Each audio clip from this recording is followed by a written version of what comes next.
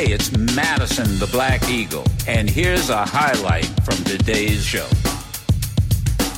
Senator Merkley, good morning. How are you?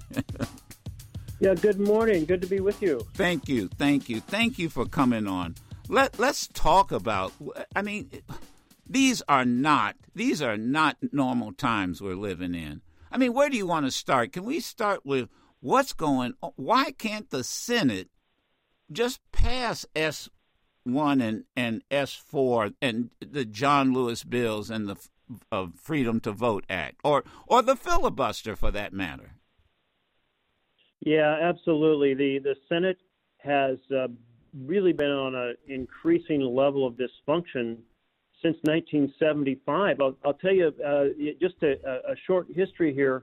After the 65 Voting Rights Act, things were pretty calm in the Senate for 3 or 4 years. And then as Watergate came in, people started to use the supermajority to block getting to a final vote. It was a change in culture. That was just considered unacceptable. It was only used in a racist fashion to block black Americans from being able to vote. For 80 years, that's the only thing it was used for, which was horrendous. And but then it started to be used on everything in the 70s. And then that led to a big rule change in 75, which backfired. The rule was supposed to make it easier to close debate, but instead it made it harder by making it that those who want debate didn't have to show up. A no-show, no-effort, basically not a filibuster, but a veto over legislation. Oh, that veto, I see. We can't pass the bills now. So we've got to eliminate that veto and restore the debate and amendments and final votes to the floor of the Senate if we're going to fix this. What does the other side, because only one of your senators, I think Senator Murkowski, voted to at least have debate. What is the other side saying? I mean, why are they opposed to even having debate? What's in it for them? Well, there's a cover story and there's the real story. Yeah, give us both. Okay. Well, the cover story is that this is a violation of states' rights to have the federal government lay down guidelines for elections. That's the cover story. It also is absolutely wrong. The Constitution lays out very clearly that there is a role for the federal government to set the time and manner of elections, because all of us are affected by the legitimacy of the elections in other states. So it's a federal issue. If the elections are illegitimate in states other than Oregon, that affects what comes out of Congress and affects me. So I have a stake in the legitimacy of the other states. So that's why the Constitution lays it out that way. That's their cover story. Hey, this is states' rights. Don't mess with states' rights. That, again, has no constitutional founding. It's absolutely wrong. The real reason is that they have concluded that they benefit from the 3 big forms of corruption. Well, there's actually 4 now. The first is they feel they benefit by putting up barricades to prevent Black Americans, Hispanic Americans, Native Americans, poor Americans, and college students from voting. So they think they benefit from those, and they're standing not on the principle of freedom to vote, they're standing on the principle of we want the power. And they feel they benefit disproportionately from gerrymandering, a net somewhere 15 headed towards 25 net seat advantage in the House. So they want to control the House, so it's power, not principle of equal representation. And they feel they disproportionately benefit from the role of billionaires funding third-party campaigns, billionaires buying elections. Huge corruption. It's those massive negative ads that just destroy the reputation of people in campaigns across the country. And they benefit from that. So instead of the legitimacy of a fair contest, they want billionaires weighing in this fashion. And then finally, they want these state laws that discriminate, that set up barriers to the ballot, that allow voter intimidation at the polls, that try to get rid or restrict vote by mail so people have to vote on Election Day. And on Election Day, there's all kinds of ways to steal the vote. And by that, I mean things like put your precincts in a new place so people are confused, put them in places with no parking so people can't get there, put out false information about where they're located, understaff them so there are long lines, pass laws that say those long lines you can't hand out food or water. They're doing all these things. This is their strategy. So this is a massive demonstration of the powerful ripping off, destroying the foundation of our republic, the integrity of our elections. Wow. You know, as you were talking, and I can tell a student of history, and I so appreciate it.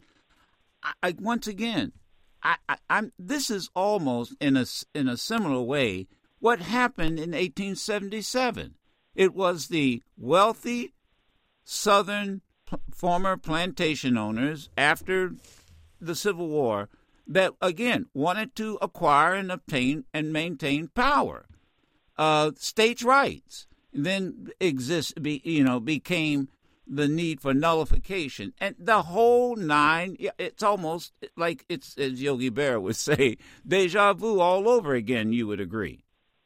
You are absolutely right, because nullification was all about the states saying, "Hey, we get to choose which federal laws we enforce, and so therefore we can continue to do lots of terrible things that state federal laws have said you can't do this anymore."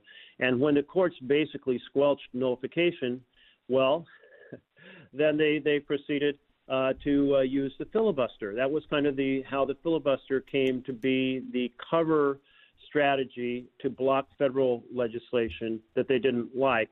And they could use they would call it a First Amendment defense. We're not blocking political power for Black Americans. We're just exercising our First Amendment right to speak on the floor of the Senate. So they used the First Amendment to disguise their racist strategy. Yesterday, Congressman James Clyburn said, and maybe Daryl, we could play the clip. Congressman Clyburn, as you know, I believe I've started a protest. I'm on a hunger strike, as you know, and yes. Purpose of the protest, all protests, is to get attention. The suffrage movement, suffragettes, they went on hunger strikes in England, United States. Clyburn. Congressman Clyburn said the following, and my eyes kind of lit up, and I'd just like to get what you think, because I know he's in the House, you're over in the Senate, but let me get your response. The best way to break your silence, good people, is to vote. We got to vote. It's one thing for us to pass the John R. Lewis Voting Rights Act, which I think we are going to do, but even when we do that, it's going to be hard to get Black people to vote. What caught my attention, he said, I think we can get it passed, the John Lewis vote passed. What's your sense? Well, it all depends on modifying or restoring debate to the floor of the Senate. You either have to do a carve-out on voting rights, which various senators have said they don't want to do, won't do, or it means actually go back pre-1975, where you have a full, robust debate on the floor of the Senate, and those who want to extend that debate, that is a filibuster, they want to extend a debate, they have to actually be there speaking. And because the Senate rules do have a clause that was in our very first rules of the first U.S. Senate on the way through now, a two-speech rule allows people to speak twice at length, which could mean a very, very long debate. If 100 senators speak twice and speak for hours at a time, you're talking about weeks and weeks on the floor. But listen, if that's what it takes, let's do it. But that's in the existing rules, the existing tradition. This whole thing that evolved from 1975 of the minority has a veto over bills even getting to the floor is just an outrageous abuse of democracy. Yeah, because exactly. You know, and go ahead. So I just wanted to thank you for really focusing to draw attention on this, and your statement that caught my attention, that just as food is necessary to sustain life, the right to vote is necessary to sustain democracy. Amen to that. It is the foundation. And if we destroy the legitimacy of our system through all the gerrymandering and billionaires buying elections and returning to pre-1965 ballot barriers, if we do these things, it just undermines the whole vision of government of, by, and for the people. No, it's government becomes of, by, and for the powerful. We know the powerful have disproportionate influence on the best of times, but you throw in manipulation of the ballot in these ways, And it's kind of like we've lost it. We've lost the vision our nation was founded on, of power flowing up from the people. And I want to add to what caught my attention in reference to what you said this morning, and that is about power versus principle. And a long time ago, someone shared with me that service is more important than success, that people are more important than possessions, and most important of all, principle is more important than power. And I heard that in your comment to us, and I so appreciate. It's not about flattering you; it's about appreciating you being a man of principle and standing up and speaking up. I honestly think we're moving people, and I'm glad that you were there to introduce the necessary bills to get this, because I am not, as I said, I've got 4 children, 5 grandchildren, 1 great-grandchild, and when history is written 50 years from now, I do not want them asking, well, what did your father do or your grandfather do to make sure that our right to vote is protected. So whatever we can do, Senator Merkley, please don't even hesitate to call us. Don't even wait for us to call you. You can pick up the phone and call anytime here to the Madison Show. Thank you so much. Well, thank you so much. And this is a hinge moment. The flame of our republic is flickering, and it's incumbent on us to restore it. All right. Appreciate it. Be safe. Thank you.